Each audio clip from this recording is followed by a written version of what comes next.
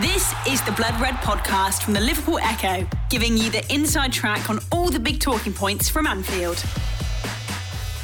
Whose game is it anyway? A pertinent question during these COVID times and even beforehand, somewhat rhetorical. I'm Guy Clark. Thanks for joining us here on the Blood Red channel for a special podcast as we explore that very question.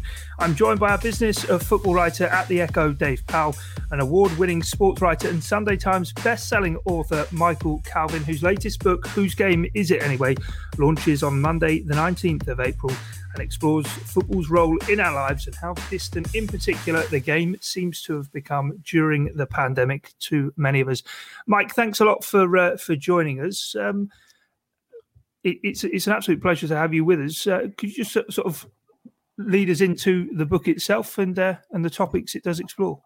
Okay, Guy. Yeah, great to be here. In essence, I suppose the pandemic has been a time for all of us to self-reflect in a whole range of areas of our lives. Football has been continuing in a void, an emotional void, and the game has always spoken to me very emotionally. It's been something which has enriched my life emotionally and professionally. And it was, I suppose, the genesis of the book was the death of my father-in-law through COVID last May. There was an outbreak in his care home in Devon. Just before he died, he had accelerated vascular dementia, and so the curtains across his mind were being drawn. But in the last couple of days before he passed, he became quite lucid when, funnily enough, my wife talked to him about football. And he recalled being 10, 11-year-old boy walking along the terrace streets of West Watford, where he lived, to watch the local club. And football meant a sweet shop on a Saturday. It meant the anticipation of the game, the size of the stadium. And he spoke as an old man about what the game had meant, not just to him, but to his father. And that had real relevance after he passed. We found a box in one of his sheds, a wooden box, which was full of his father's woodworking tools. And on the inside box was there were 3 fixture lists from the 32-33 season, filled in pencil, obviously by his father, photograph of a very young footballer, and a very, very small thumbnail photograph. And I was intrigued by that. Why did his father put it on there? Was it actually my father-in-law? And I never quite got to it. I suspected it could have been.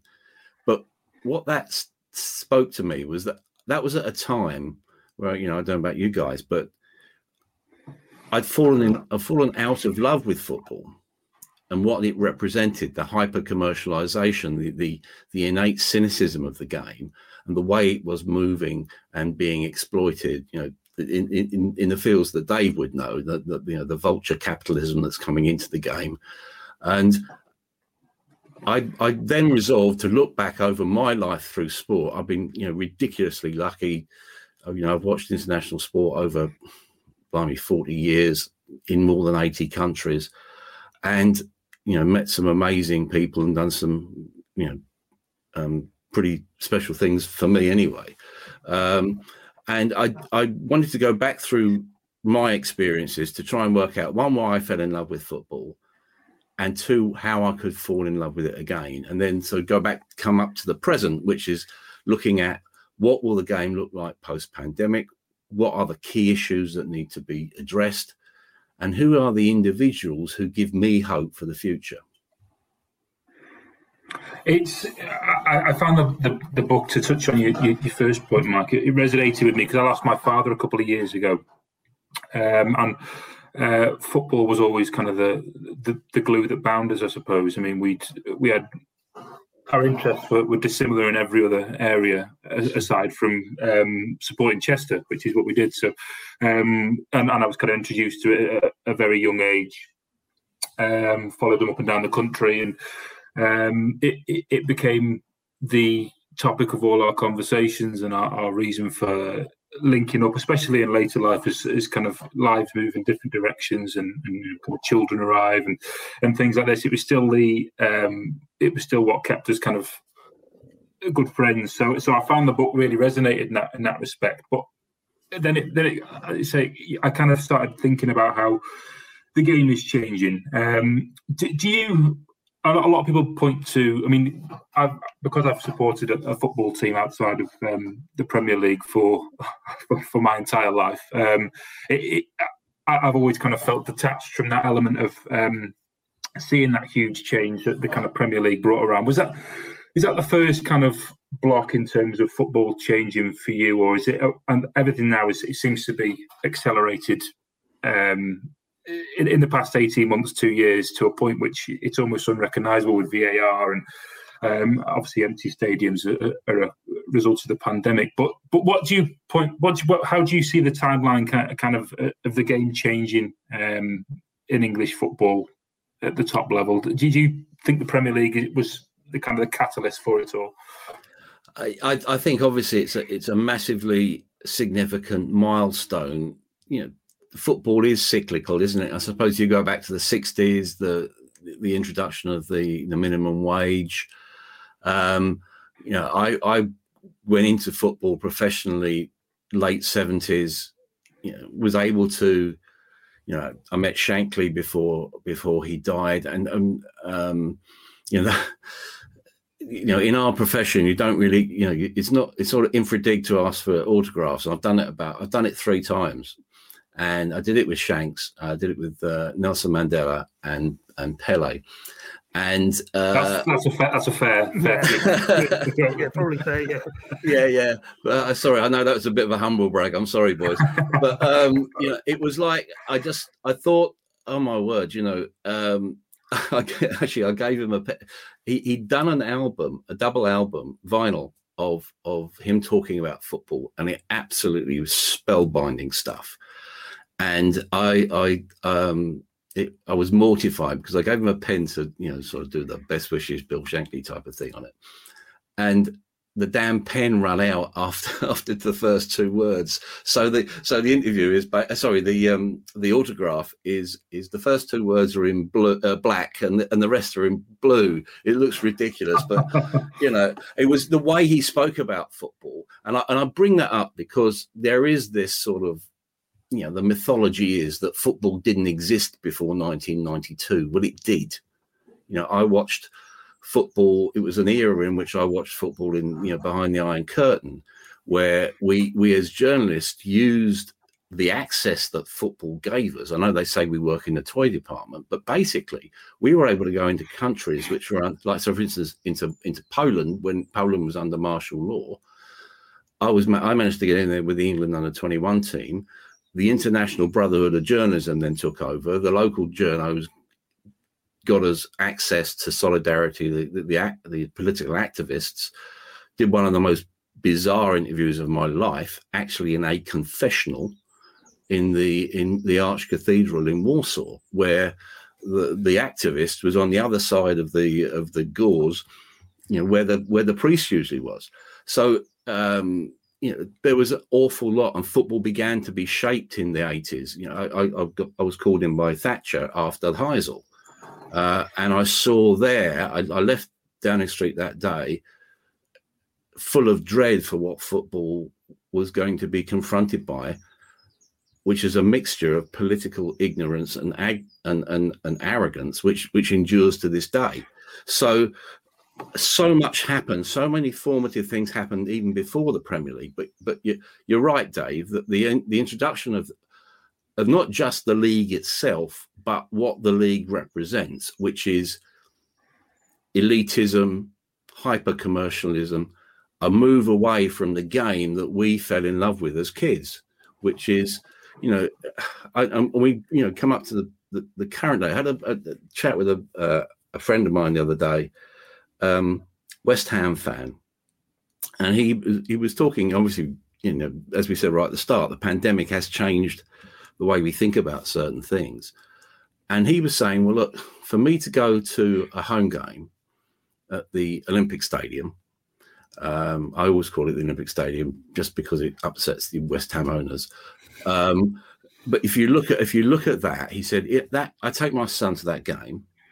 We travel down on the train. We live in sort of in Bedfordshire, Buckinghamshire area. Have a couple of pints before the game. Have something to eat afterwards. He said, for me and my lad, that's 250 quid for a game out, a day out at the football. Now, one, that's economically unsustainable, I think. But two, he said, look, I'm in the stadium, which I hate. It's this big bowl. Like so many modern stadia, it's got the feel of a superstore. Well, I don't know if I really want to be a part of that anymore. And I do think, bringing it up to date, who wants a Super League? It's interesting now, as we're speaking, fans are beginning to militate in a way and work collectively. There are the fans of the big six clubs, or the perceived big six clubs. They don't want the Super League. They don't want this endless, sterile, self-serving competition, which replaces the Champions League, which I feel is still, it's not perfect, but I think it's you look at we're talking at a time where we've just had some terrific quarterfinals. That PSG Bayern game, those two games are fantastic. So whose game is it anyway? Well, I think it's the fans' game, and I think the fans have got more latent power than they probably realise, or maybe they're in the process of realising it. And it might have taken the sort of social and cultural earthquake of COVID for them to understand, look, it doesn't have to be this way. We don't have to be trampled underfoot by people who've got no intrinsic attraction to the game beyond the fact that it can enrich them beyond the riches that they already possess. The Blood Red Podcast from the Liverpool Echo. On that point there, on sort of the supporters, and I suppose we've really seen that sort of exacerbated with games going behind closed doors. I mean, certainly with Liverpool, think back to the Barcelona game, everybody even immediately from then said the 4-0 never happens without the supporters. In this last week, of course, Real Madrid have come to Anfield, and albeit a good performance, I think if the fans were maybe at Anfield, we could well have seen a different result and Liverpool get a couple of goals. But I suppose it is one of those where the fans realise their power, yet the game is all about the broadcasting and the money brought into it. Project Restart, for example, wasn't brought around for the good of Liverpool sealing a first league title in 30 years, was it? It was the broadcasters trying to claw back what money they could from, obviously, the football being suspended and stopped. True enough, but I think also you've got to look at the people who are in charge of the bigger clubs. The Glazers at Manchester United. Fenway have just had this half a £1 billion worth of investment from people who aren't in it for their health. Let's be honest. Stan Kroenke is worth £6 billion because he bloodlessly exploits professional sport in all its forms, both in North America and now obviously over here with Arsenal. So I think we've got a breed of people owning football clubs who essentially, they're owning widgets, basically. They really very, very lucrative widgets. I think they might be overreaching themselves in something like a Super League, because, as I said earlier, I do feel that they're post-pandemic. I think there's been an emotional shift. I think people and financial shift. People are saying, look, I can go down to my local non-league club. Let's say on Merseyside, going down to Marine or somewhere like that, where it's a really nice community club. It's a collective experience. It doesn't cost you the earth. You can pay, I don't know, £8 to get in, have a couple of pints with your mate. If you want to change ends at half time, terrific. Whereas if you go to a Premier League game, it's over-stewarded, it's distant. And there are so many strange contradictions cropping up at the moment. Because when you look at it, you look at we've got a generation now of and I write about it in the book, of athlete activists. We've always looked towards North America for, the Tommy Smith's moments, the Colin Kaepernick, LeBron James was very politically active during the presidential elections. Over here, we've got Marcus Rashford, who has been more politically aware and societally conscious than any politician of any colour that you like to mention. He's been absolutely inspirational.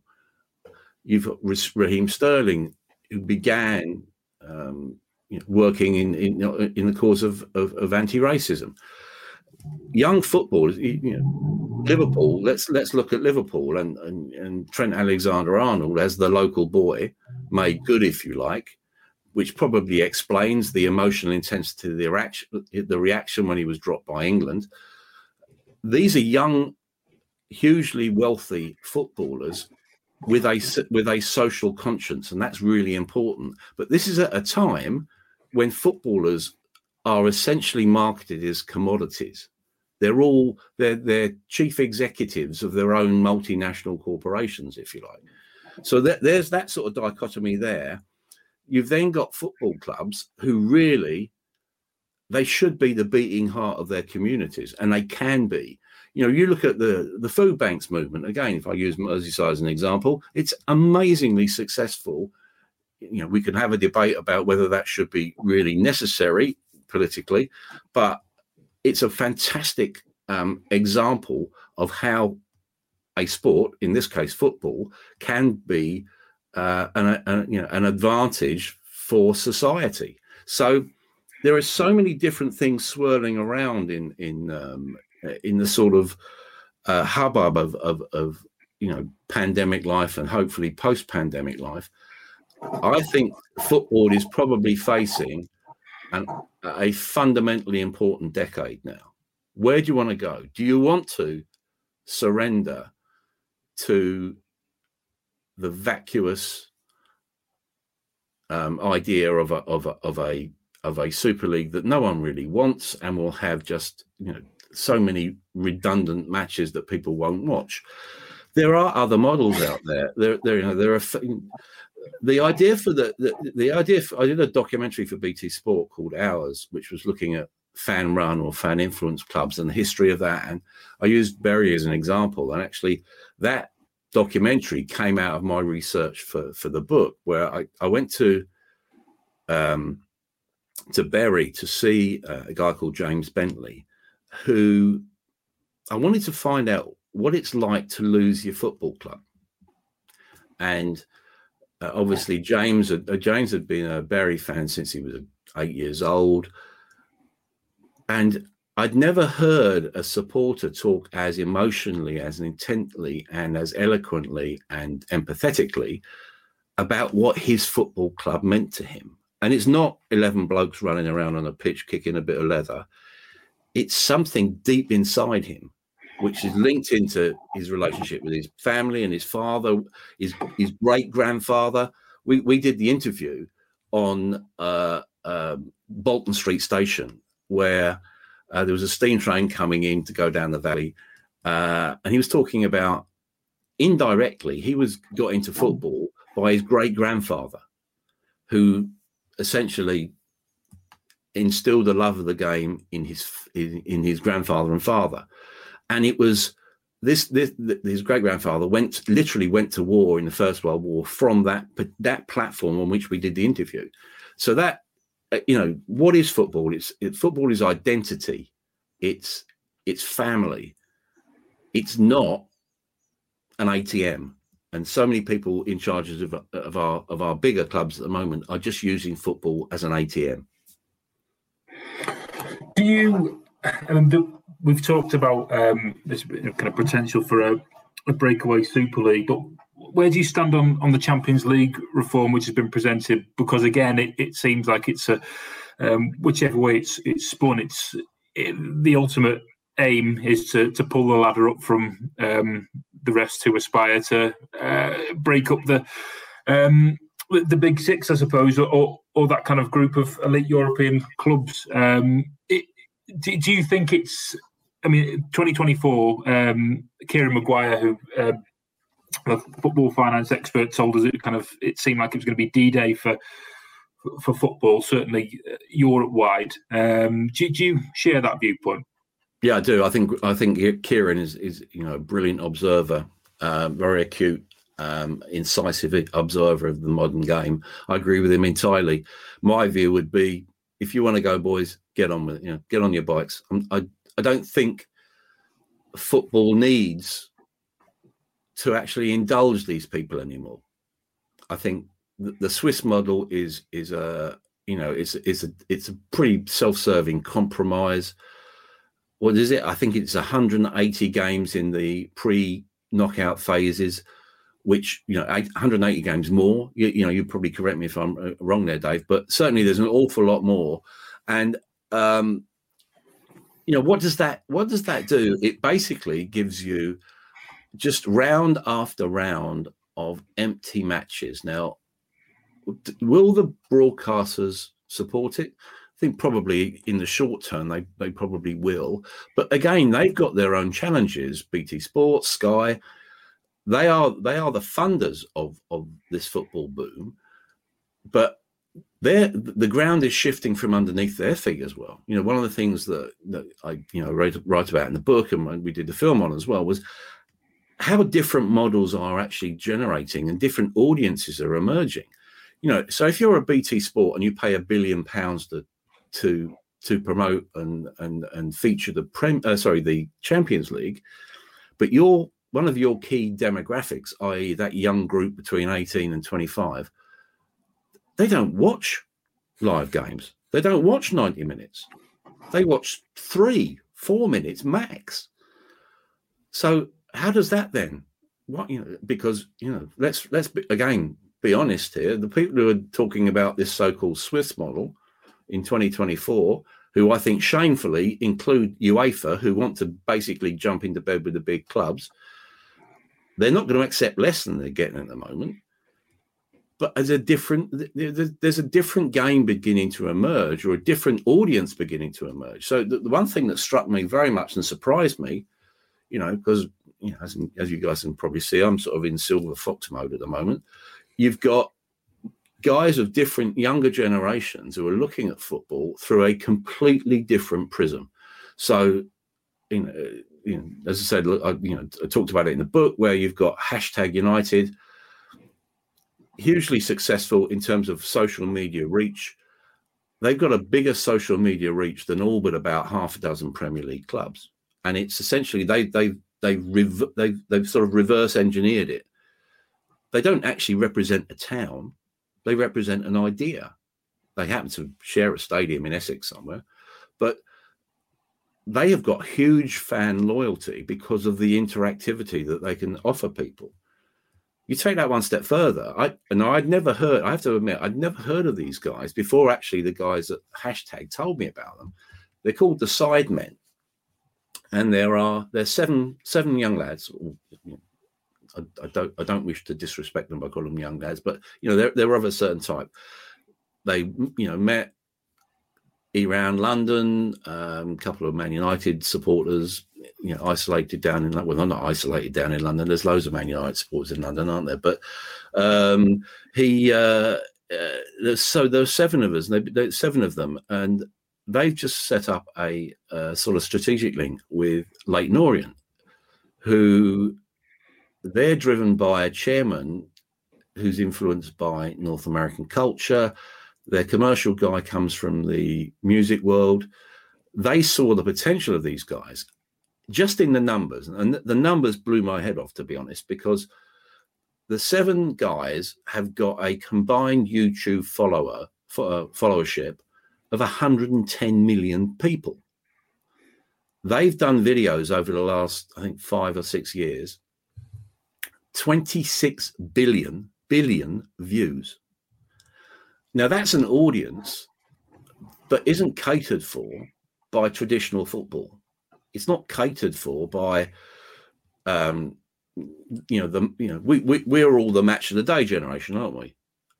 The Match of the Day, these guys don't watch Match of the Day. They will watch these guys kicking a ball around. They used to do it in the park, but they've become so successful that that's one of the driving forces behind their deal with Leyton Orient. They can go into the ground and do all their football videos on the ground.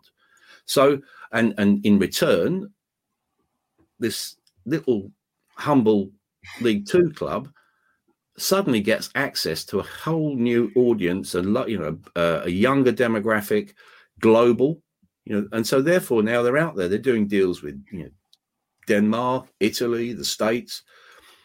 That to me is possibly where football is going to go.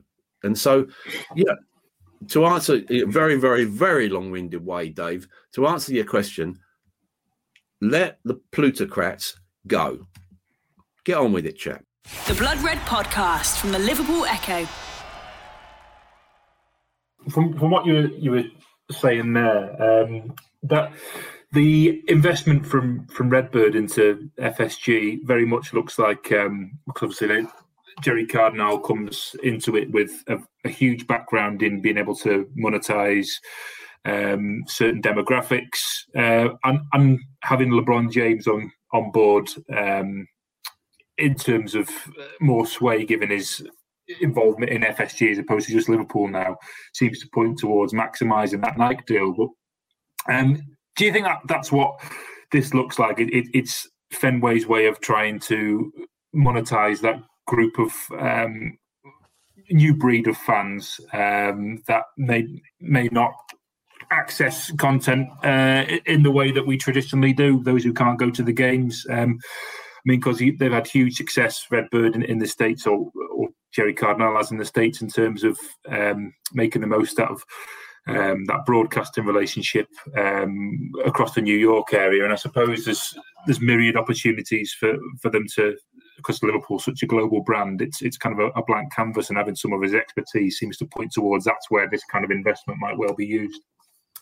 Yeah, monetize is a great word, isn't it?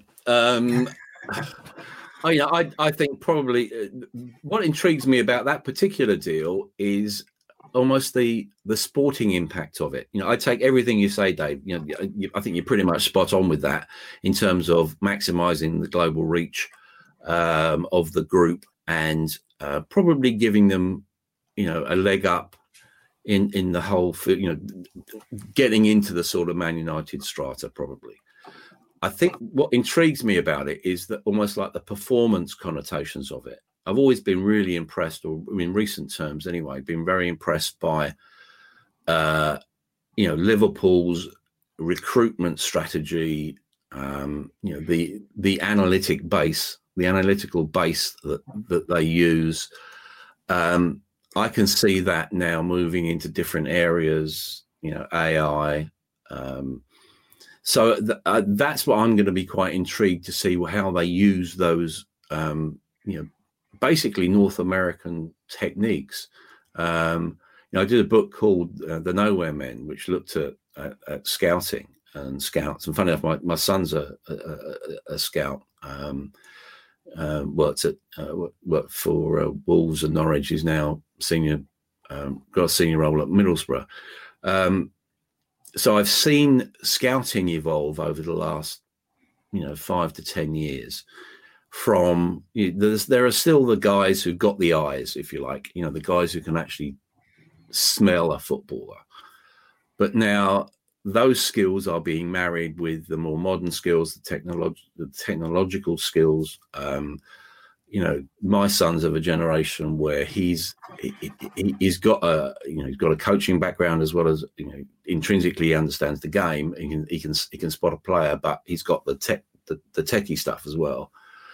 There's a new breed of guys in sort of like late 20s, early 30s who are beginning to influence football clubs from within. I think Liverpool have been ahead of the game, and I think they'll probably stay ahead of the game because of Cardinale and his experience and the innovative nature of some of some of the techniques that they've already used in North American sport. They can use it. They can use. I'm fascinated by baseball. I love baseball, and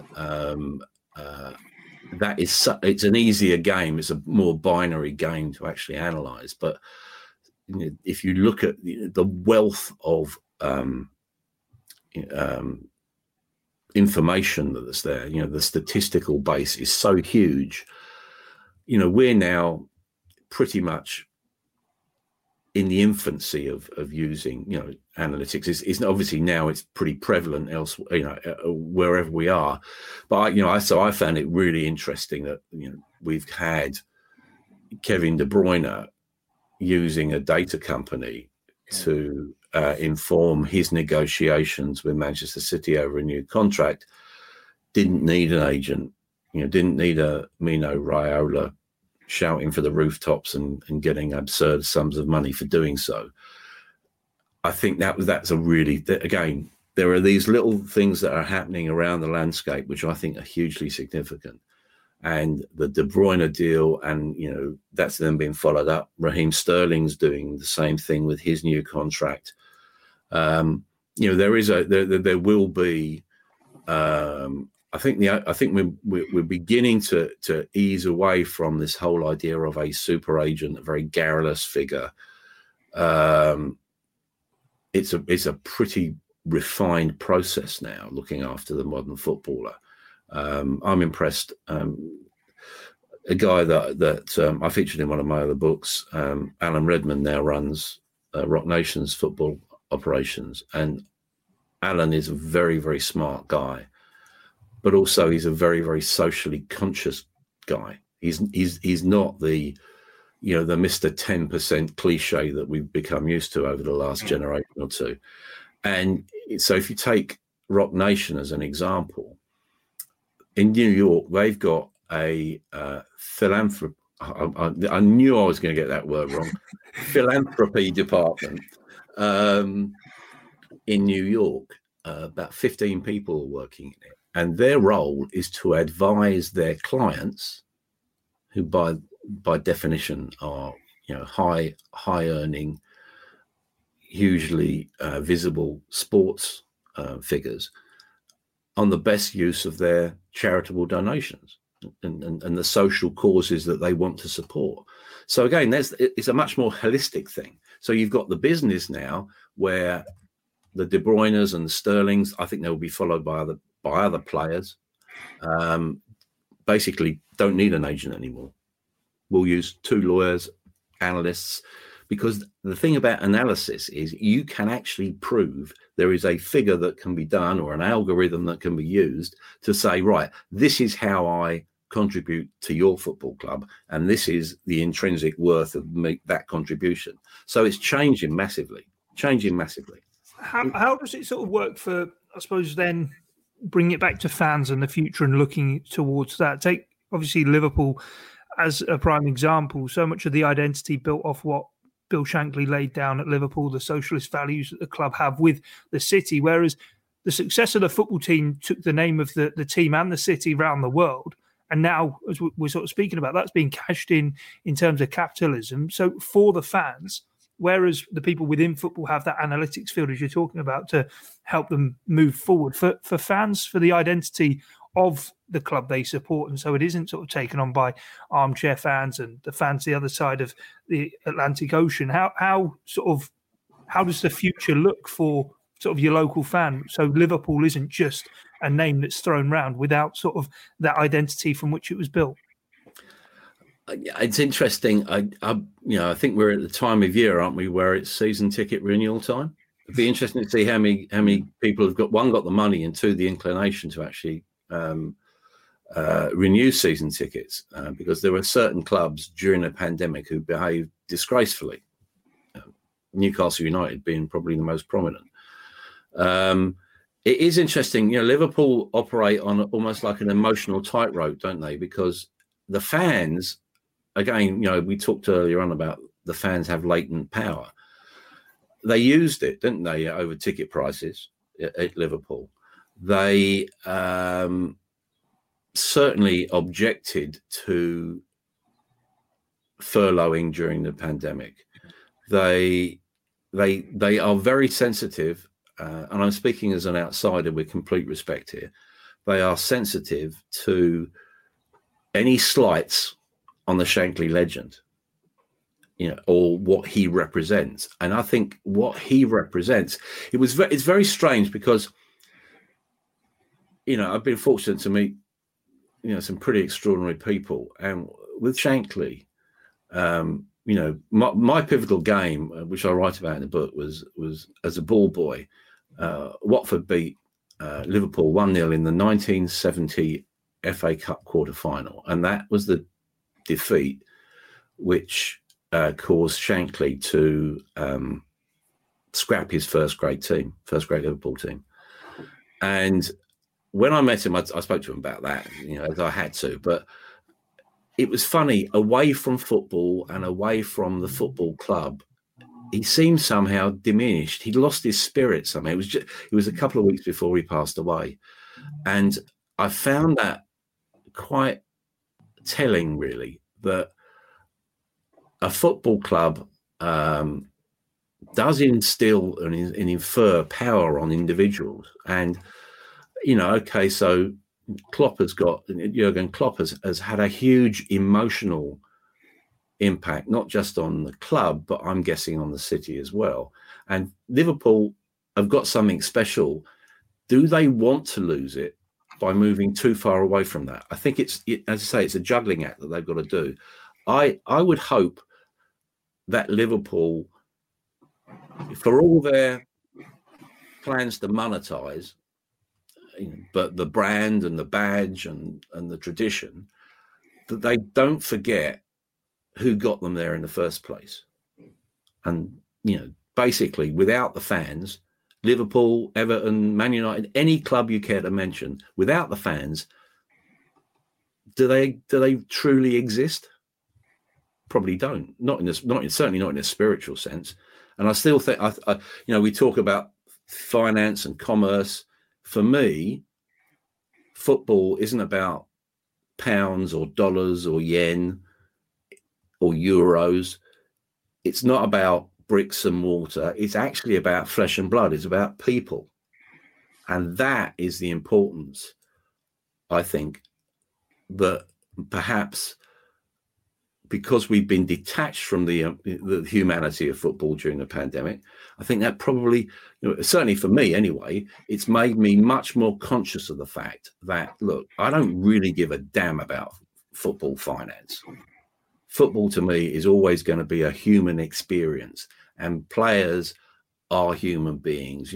As a little kid, as a ball boy, I was on the touchline, and this is why I was so enraptured by it and why I fell in love with football. You can see the fear in a player's eyes when he's injured. You can see that 1,000-yard stare when they're walking off, knowing that they're going to get an absolute rollicking in the dressing room at the end of a game they've lost unnecessarily. You can hear the studs on a shin pad. All that stuff, that's real. And that's why hopefully anyone who reads this book will actually pick up on the fact that, look, this game, we talk about money all the time, but how valuable is money? Well, actually, compared to a little kid walking into the ground with his dad or his mum for the first time, money's irrelevant, really.